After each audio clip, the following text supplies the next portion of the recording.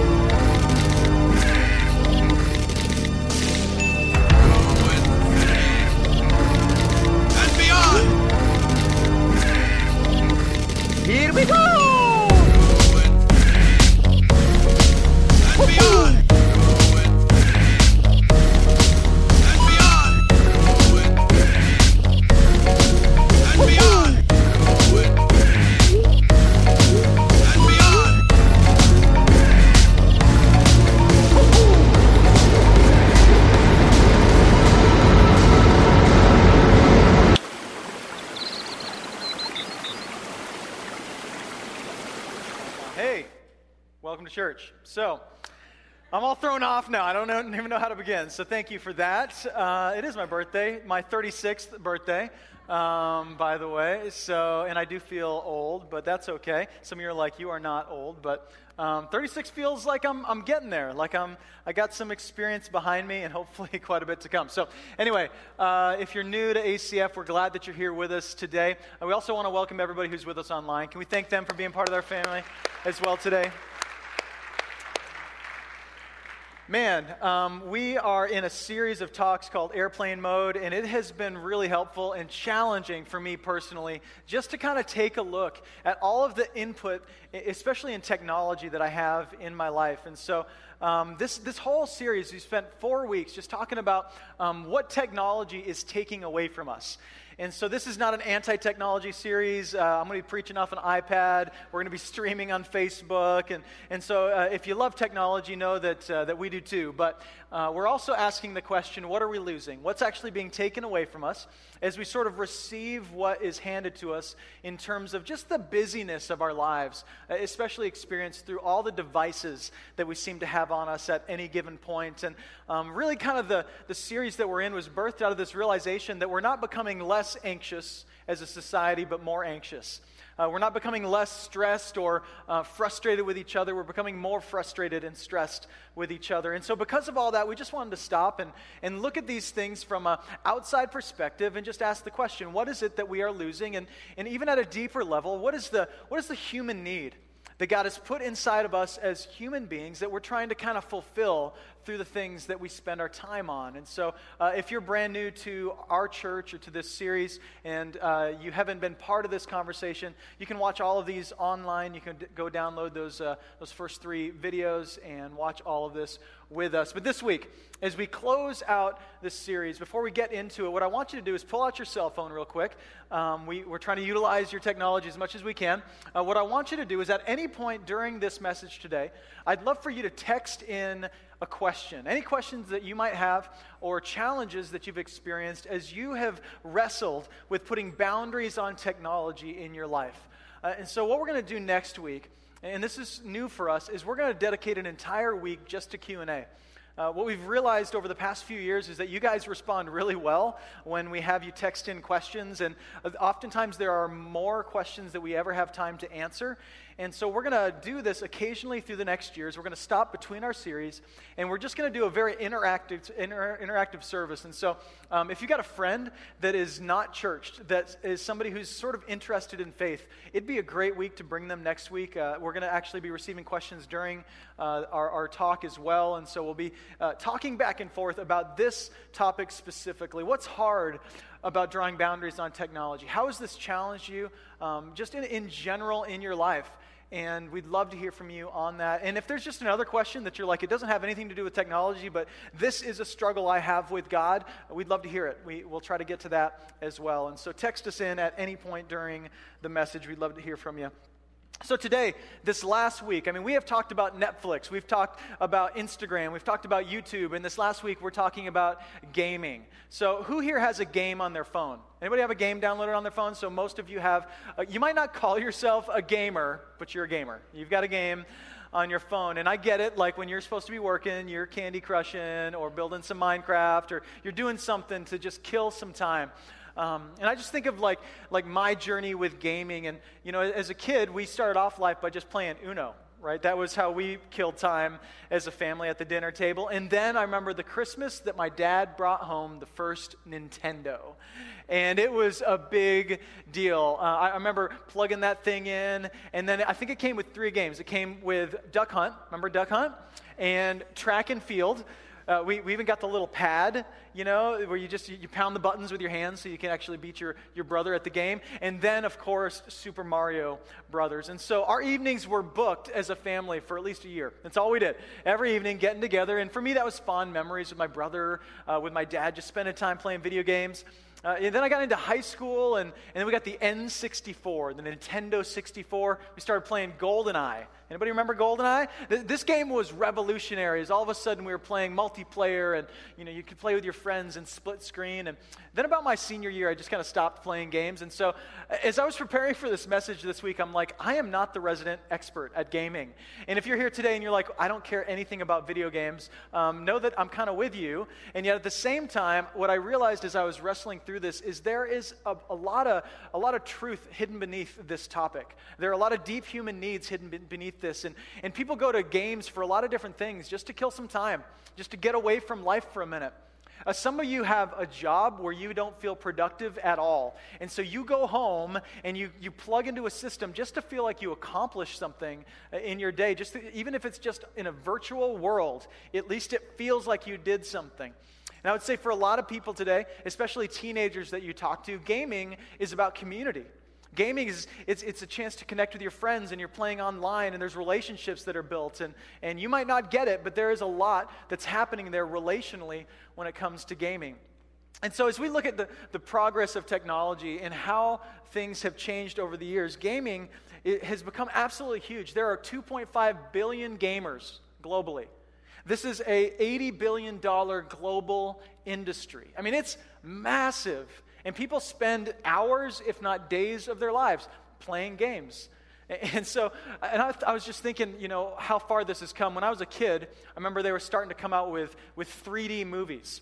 And so we went on a family vacation to Disney World, and we went to our first 3D movie. It was called Michael Jackson Moonwalker. Anybody?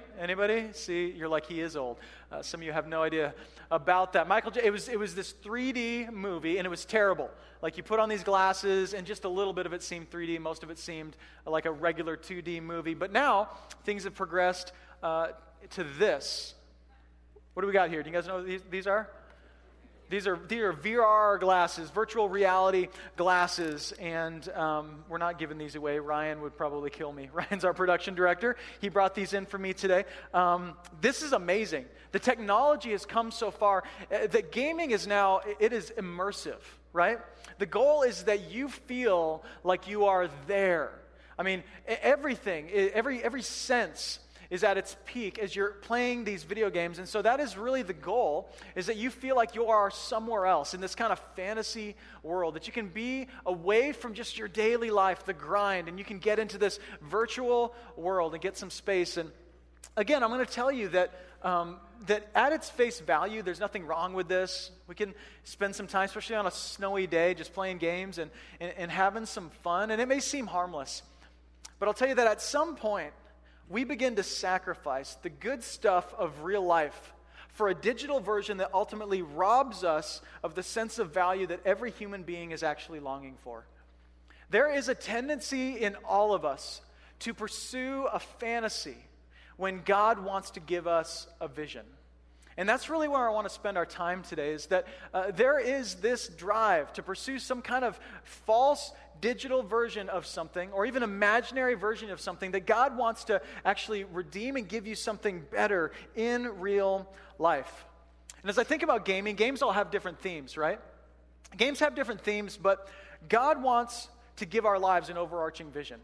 And as I look at the games that we play, they all have different kinds of themes. My life has a theme, and your life has a theme. And even as I go through life, we have different themes. Maybe your theme of your life is tragedy right now, or it's humor, or it's labor and work, or you are building a family, or heading off to college, or planning for retirement. Your life has a theme.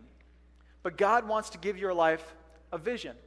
And there's this really well-known verse that I want to bring up this morning. This is Proverbs chapter 29, verse 18. And it says this. It says, "Where there is no prophetic vision, the people cast off restraint. But blessed is he who keeps the law."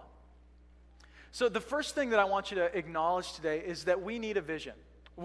How many of you, just a show of hands, would you say that vision is important in your life? Having a vision is important? How about like in your job, or if you own a business, whatever it is, it's important to have a vision. Now, how many of you, if I asked you to stand up, could clearly articulate your vision for life? Okay, a lot less hands, right? So everybody in the room raises their hands and says vision is really important, but a lot fewer of us are actually able to articulate, where is my life headed? What is my life about? And as I think about vision, vision is really, it's like bumper bowling. If you ever played bumper bowling. Vision is like the bumpers for our life. It's what keeps us centered. It's what keeps us going the right direction. And vision helps us to say no to things and to say yes to different things. And these restraints, these bumpers, are extremely important. It's how we keep our lives going a certain direction. As a church, we have a vision. And we throw this around a lot. This is what we say over and over again, that our vision is that it would be in Alaska as it is in heaven. That's our vision as a church, is we want to see heaven come to Alaska. And through the way that we live our lives, we will be able to show people a little bit of heaven or a little bit of hell, right? And you know when which is coming out of your mouth, don't you? I mean, and sometimes you realize, like, I don't think a little bit of heaven's coming out of my mouth today, right? I think a little bit of something different is coming out of or even out of my life. Am I bringing a little bit of heaven to this state, or heaven to my family, or heaven to my workplace or my relationships? And so that's our vision as a church. And here's the thing: we didn't make it up. We stole it from Jesus. So in Mark chapter 1, we read Jesus' vision, really. This is his statement that he makes over and over again. He says this in verse 14. "Now after John was arrested, Jesus came into Galilee proclaiming the gospel of God and saying, 'The time is fulfilled, and the kingdom of God is at hand. Repent and believe in the gospel.'" This is Jesus' vision statement. This is really what he's giving to the world to say, hey, the kingdom of God is at hand. Repent and believe the gospel. Now, if you grew up in the church, then you've heard the word gospel thrown around. And if you're not a churchgoer, you might feel like that's a really kind of religious-sounding word, but the word gospel just means good news. It comes from the word evangelion, which is where we get the word evangelism. And so we are to be heralds of the good news, those who are telling people what the good news is. Now, what is the good news? Like, what is the good news that we as God's people are actually giving to the world? Well, I'll tell you that I think in a lot of church circles, the good news has kind of been hijacked. That the vision of the kingdom of God has been hijacked, and that the good news is now made all about you and I. And so when people say, well, what's the gospel? Most people would say, well, it's that Jesus died for my sins. Now is that true? He did, right? So we believe that God himself, incarnate, came to the world in the flesh, in the person of Jesus, who ultimately sacrificed himself for the sins of humanity to restore our relationship with God. Absolutely. But here's what you need to understand, is that the gospel is not centered on you. And that's why it's good news, right? Because a life vision centered on you or centered on me is not a worthy vision. We as God's people, or as people in general, were created for a bigger vision. So the gospel, the good news, is actually the story of God reigning and ruling on earth as it is in heaven. And as God's people, we see this coming. We believe that Jesus came and he started this whole thing in motion, and that one day we will see God return to earth. Jesus will return to establish his reign and rule. And at that point, that every wrong will be made right, and all that's destroyed and broken in this world will be restored. And that's really good news. And it's bigger than about you or about me. Sure, God saved us from our sins, but this vision is about God being on the throne of this world. And that's a better story, right? That's a little bigger than like, hey, God's whole story is about me. Well, then who's God in that story? I am, right? Instead, we proclaim the good news of the kingdom of God just as Jesus proclaimed it. Now, interestingly enough, Jesus, when he says this, he just got away from 40 days in the desert. And so understand this, that if you want a vision for your life, it's probably not going to come when all the noise is coming at you. It's probably not going to be something that makes sense to you when you've got your VR headsets on, or when you're surfing Facebook all the time, or when you're on Netflix. And once again, these are all things that aren't necessarily inherently bad, but when they rob you of your vision, you need to take notice, right? When they're robbing you of the space that you need to see the bigger purpose of your life, it's time to take notice. So what's your vision? How have you maybe traded a vision for your life for maybe some kind of fantasy? Or a lot of times what we do is we trade visions for goals. So you might say, well, I want to get married someday. Like, that's a goal. You might say, well, I want to own a house someday outright and not have a house payment. That's a goal. You might want to graduate college. That's a goal, right? But those aren't a worthy vision for your life. See, simply, goals are what you do, but vision is what you're about. And when you get those mixed up, man, it ends up being a wasted life. And my heart for us today is that we would kind of stop for a second and just ask the question of ourselves, do we have a vision for our lives? Or are we wasting the vision of our life by pursuing a goal or pursuing some kind of fantasy in one way or another? There's this great passage in Ecclesiastes chapter 3. And if you haven't read the book of Ecclesiastes, I'd really encourage you to do it. A lot of Christians think it's the most depressing book of the Bible. I think it's one of the most encouraging books of the Bible. But it's only encouraging if you have a vision. If your vision for life is just, YOLO, right? Enjoy as much as I can out of this moment, have as much fun as I can right now, and then one day I'll die and figure out what's next. Like, if your vision for life is that, then Ecclesiastes is super depressing. Because he keeps saying, basically, you are temporary, which we all need to hear that once in a while. Like, your life is temporary. We are here today and gone tomorrow. And we all need to be reminded of that. But if you don't have a vision, then that's just depressing, right? That's less time to have fun. That's less time to enjoy what's right in front of my face. He says this in Ecclesiastes chapter 3, verse 1, and you're going to hear this kind of poetic cadence in what I'm saying here in just a minute.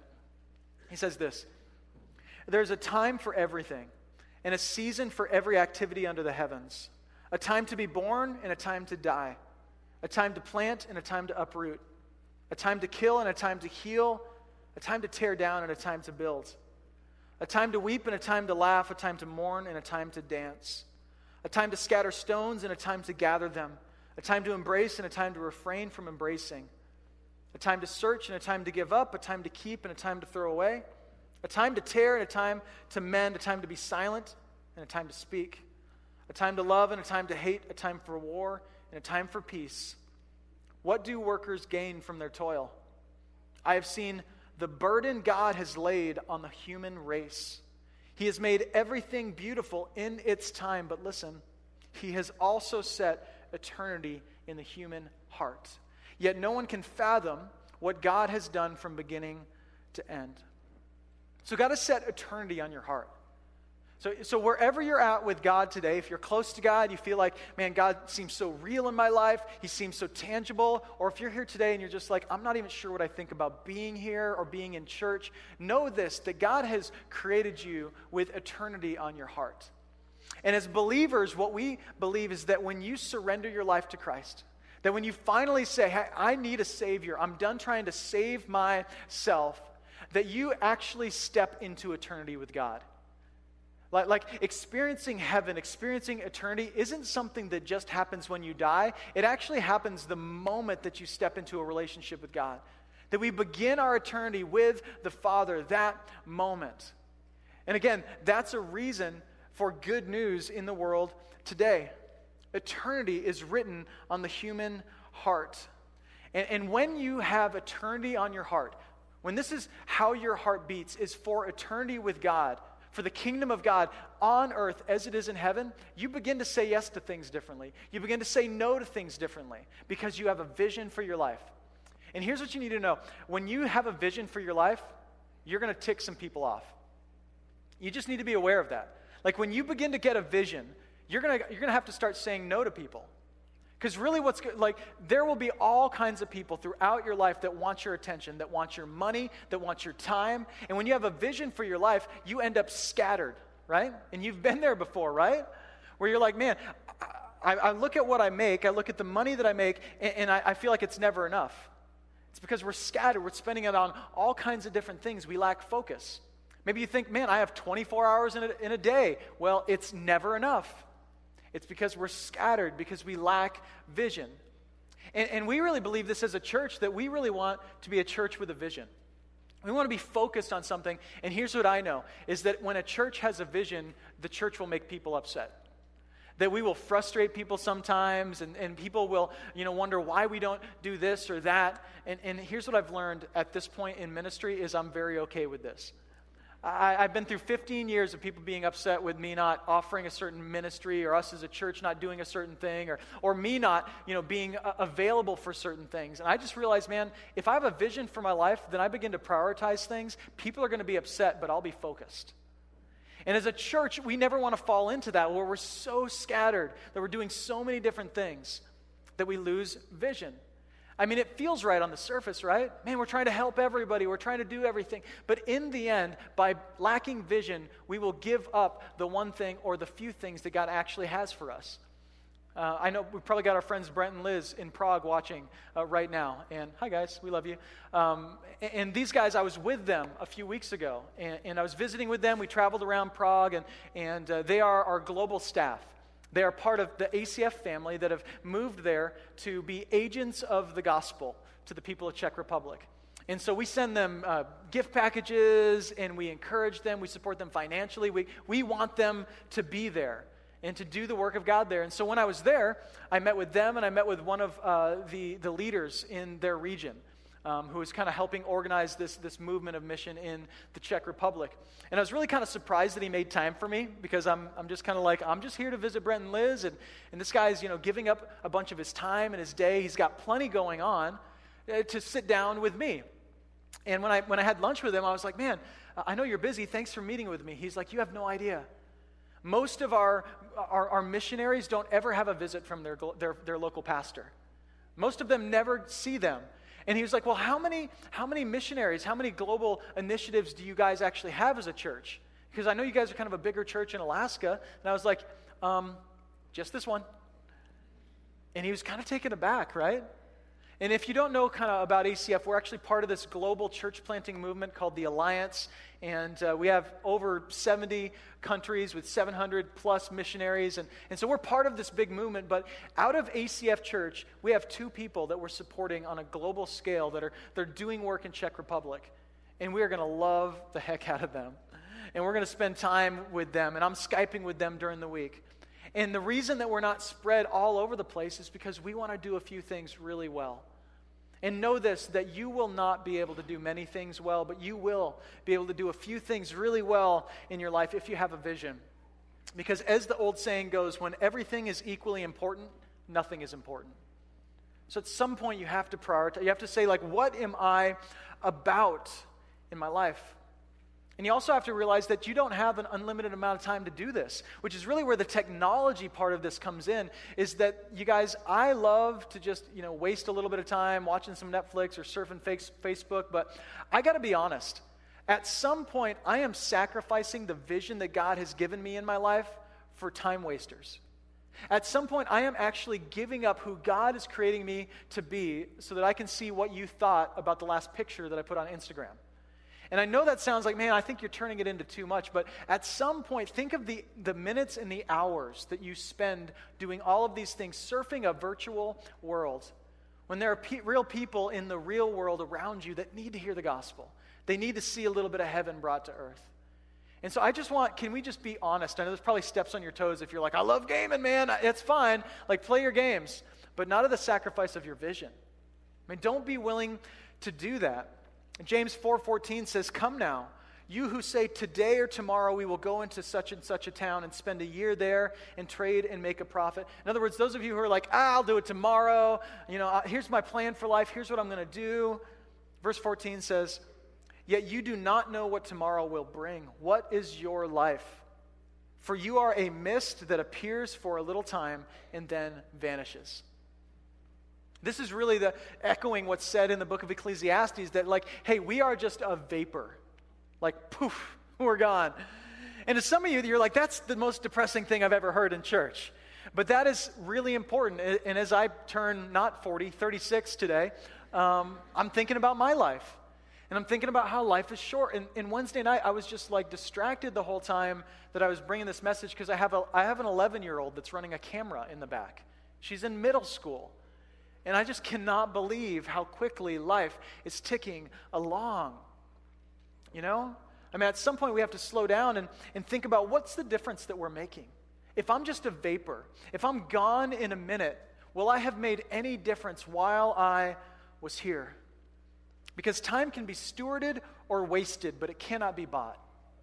You can use it well, or you can waste it away, but you cannot add another minute to your life.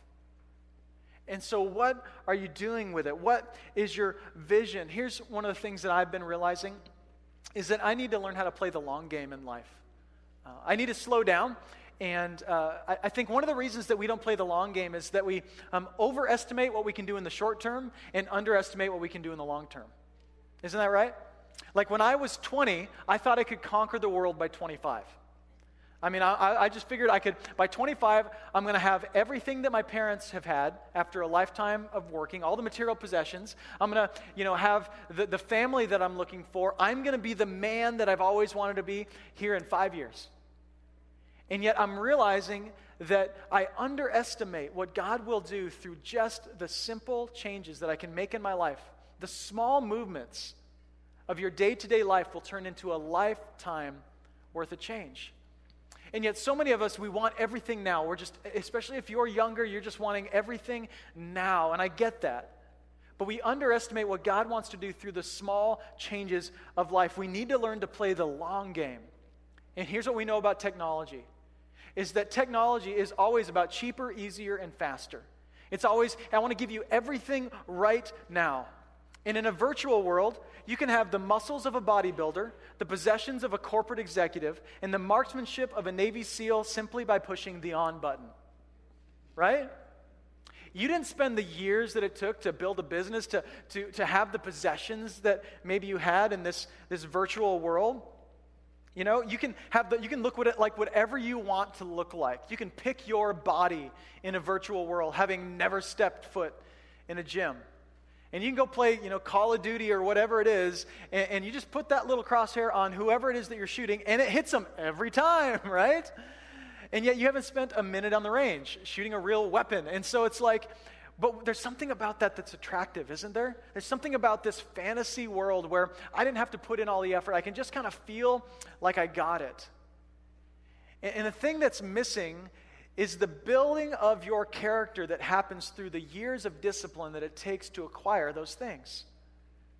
Like, we need to see the value of short little movements. I remember when I was first taking a financial peace class and just struggling to understand some things about our personal finances, and I first understood the concept of compound interest. And you who are finance people are like, oh, that's basic stuff. For me, this was revolutionary, right? Like, I can put $100 away a month and it turns into that when I turn 65? Are you kidding me? But nobody wants to do that when they're 20, right?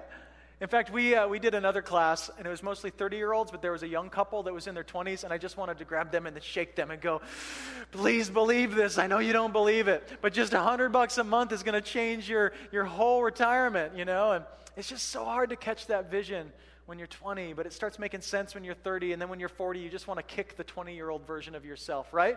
And say, come on. But that's just life. We don't see the amazing changes that can happen through small movements. How are you living the short game in your life? Where have you bought a fantasy that you can be farther than you are? And you keep pursuing this without actually doing the day-to-day labor, letting God shape your character into the man or the woman he wants you to be. Maybe getting what you want would destroy you today. In fact, I just know this last week, somebody won $1.5 billion on the Powerball, right? Have they found him yet? I think they've been anonymous up to this point, but like $1.5 billion. If you're just praying this week, you need to pray for that person. Like pray that it does not destroy them. Because so many people that just have all of this money dropped in their lap, having never done the work that it takes to acquire it, it destroys them. We need to play the long game. How about in your faith? Are you playing long game Christianity or short game Christianity? Do you come to church when life is hard or when it's convenient, or are you actually part of the body of Christ contributing to the family day to day, just serving in your way, big or small? Are you playing short game Christianity or long game Christianity? Do you want to understand theology? Do you sometimes wish that you understood God a little bit better and the Bible better? And yet instead of reading your Bible for 5 minutes in the morning, you're scrolling Facebook, right? Playing game, living in a virtual reality instead of doing the day-to-day work that it takes to become the man or woman that God has a vision for you to be.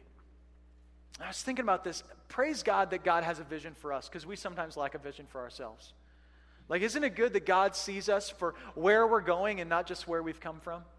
I mean, we get lost in our past. We get lost in man, I'm not qualified for this, or, I've done so much, and yet God has a vision for us, for who he has intended us to be. And he's always calling us into it. And he's always beckoning us towards something greater. So as we kind of close out this today, I want to close out in Ephesians chapter 1.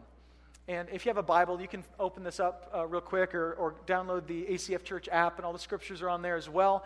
But this is Ephesians chapter 1, verse 15. What Paul is going to speak about is those who are blinded by the fantasies of life, those who can't see the kingdom of God because they're so blinded by what's in front of them. And Paul's got a prayer for those people, and this is written to the church of Ephesus that I think we could relate to them. I was actually able to go to Ephesus at one point. It's this beautiful port city. There's all this amazing architecture. There's the temple to Diana. Like, there's all of this idol worship and all of this money flowing through this place. I mean, they were distracted, just like we're distracted. So I think we can hear the message that Paul has for them just the same way. He says this in verse 15. For this reason, because I have heard of your faith in the Lord Jesus and your love toward all the saints, I do not cease to give thanks for you, remembering you in my prayers, that the God of our Lord Jesus Christ, the Father of glory, may give you the spirit of wisdom and of revelation in the knowledge of him, having the eyes of your heart enlightened. So Paul's prayer for them, and I would say his prayer for us, is that we would actually have our eyes opened. Have our eyes open. So again, there's some language going on here. We're trying to understand, what does it mean to have our eyes opened? Because I can see you, my eyes are open, but Paul's talking about something much, much deeper. I think here's the point he's trying to make, is that we perceive with our eyes, but we see with our hearts. Like, we're perceiving things all the time. I mean, you have vision with your eyes, but you actually see with your hearts. And what Paul is praying is that our hearts are actually open to see the vision of the kingdom of God right in front of us. That we begin to see ourselves for the men and women that God wants us to be, the vision that God has for us. That you would start to see your coworkers and your boss and your spouse not simply as who they are, but with a vision for who God has created them to be. I mean, think of how that would change your relationships. If no longer did you see people for what they'd done or where they've come from, but you actually started to see them for the vision that God had for them. I mean, think of how that would change. You just have so much more grace, and you just have so much more hope for them. And this is Paul's prayer for them, is that their eyes of their hearts might be opened. Kind of a picture of this in my own life. My wife and I were watching a movie a couple weeks ago, and anybody just a crier during movies? Any weepers in the room? Okay, a few of you. I'm not a weeper. I don't cry during movies ever. They just never hit me. But yet a couple weeks ago we were watching something. I'm not going to tell you the movie because you'd laugh at me. People asked me after last service. I'm like, I'm just not going to tell you. But I was watching a movie, and Mason told me his movie's Inside Out, by the way. Don't tell anyone. So he said he's just like weeping like a baby when he saw it. So give him a hard time for that one. Anyway, we're watching the movie. All of a sudden, like, I feel the emotion coming. I'm like in the moment with these actors, and just the tears start flowing, and I'm just like ugly crying all over the blanket on the couch, trying to hide it from my wife who's right next to me, and I was just thinking about what happened in that moment. Like, where did the emotion come from? Really what was going on is that I began to experience what the director had in mind all along, right? Like, the director was like, this is the tears moment, right? This is my vision for this moment. Is this, whoever's watching this, these are what they're going to feel. These emotions are going to well up inside of these people during this scene. And I began to like internalize and in my heart actually kind of feel this moment in a way that erupted in emotion, right? And what Paul is praying is that we do more than walk through life just simply seeing with our eyes. Like, that's what everybody around us does. That's what the world does. We just see with our eyes. But we begin to actually see with our hearts. That we begin to like feel what God feels for people. Feel what God feels for the world. Feel what God feels for us. And that when we do, we actually start to catch a vision. So Paul's like, hey, I'm praying that the eyes of your hearts would be opened to a greater vision for the world, a greater vision for your life. You see, what sin is virtual reality. That's what it is. See, when we pursue sin, when we allow these habits into our lives or these thoughts into our minds, we continue to act upon them, what we're doing is we're believing a virtual reality. We're actually saying, God, what you say is true is not true, but what I believe is true is true. And see, what Jesus wants to give us is reality. And this is the opposite. Your friends who are unchurched, or maybe you, if you're not from a church background or not a Christian, you might be like, no, I believe in reality. But as believers, we look at the world and we're like, I don't know that I like what I see. I'm not sure that people who are seeing with just their eyes are actually experiencing the best out of life. Again, I'm not sure the world is any better because of that. And yet, when I pursue what Jesus says is best, my life flourishes. That's what I know. And I wonder for you if you would take God at His word and see God not as one who is trying to rob you from joy, but who's trying to give it to you and impart upon you the greatest and deepest joy and peace that you might have. So as we close, just three things that I see in this passage that God will impart upon us as the eyes of our heart are opened. Verse 18, he says, having the eyes of your hearts enlightened, here it is, that you may know what is the hope to which He has called you. So the first thing we get is a hope. One way that you can know that the eyes of your heart have not been opened is that you walk through life kind of hopeless. You give way to a culture of cynicism, and in our society, cynicism is a virtue, right? The more cynical you are, the more educated you must be. Yet as God's people, we have this strange hope in a world that seems hopeless. Like this kind of like thing that people can't put their finger on, but they're just like, there's something about you that's hopeful.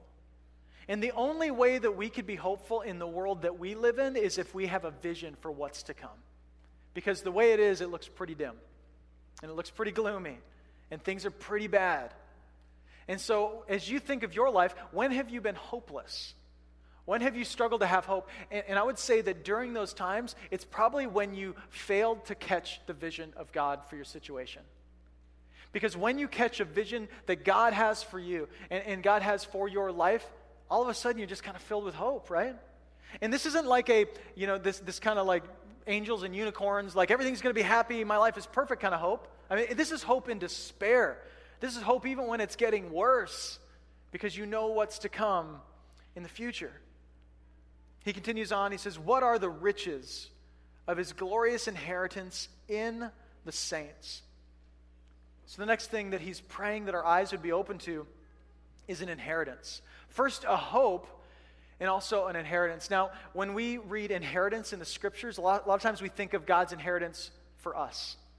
Like that we have an inheritance that we receive in Christ as one of his children, adopted into the family, that we actually receive an inheritance, all that God has for us. And I think that's true.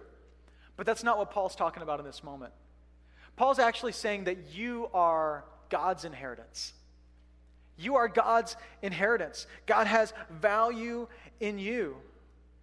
And he sees you with riches and glory because of what he has poured into you.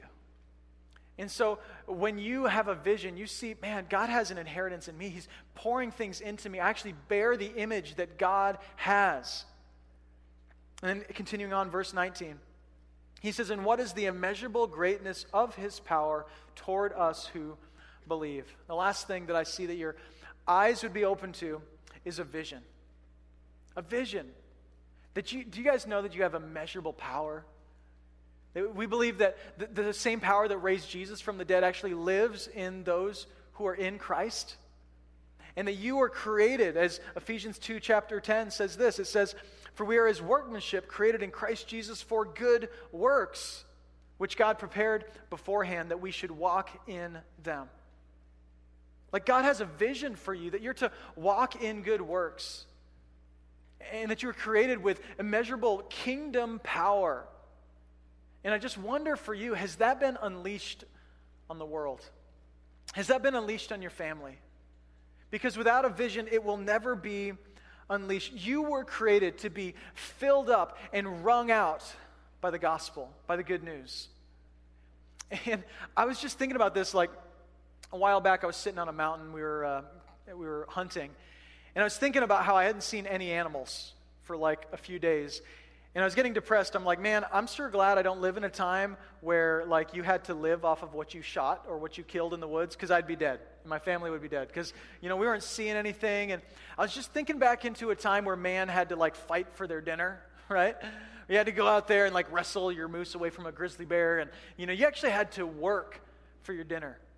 And like for me, like that's just not me. I get winded carrying a latte to the car from and I'm just thinking like, man, we've come a long ways, and in some ways like forgotten that we were created to work. We were created with things that we were meant to do. And in so many ways, I think that we've become sort of lazy. And in that laziness, we maybe just intended to just kill a little bit of time, and before we know it, we've given up God's vision for our lives. And I just wonder for you, without boundaries, without drawing a line on technology or even other people's expectations out of you, I just want you to know you will not live a life of vision.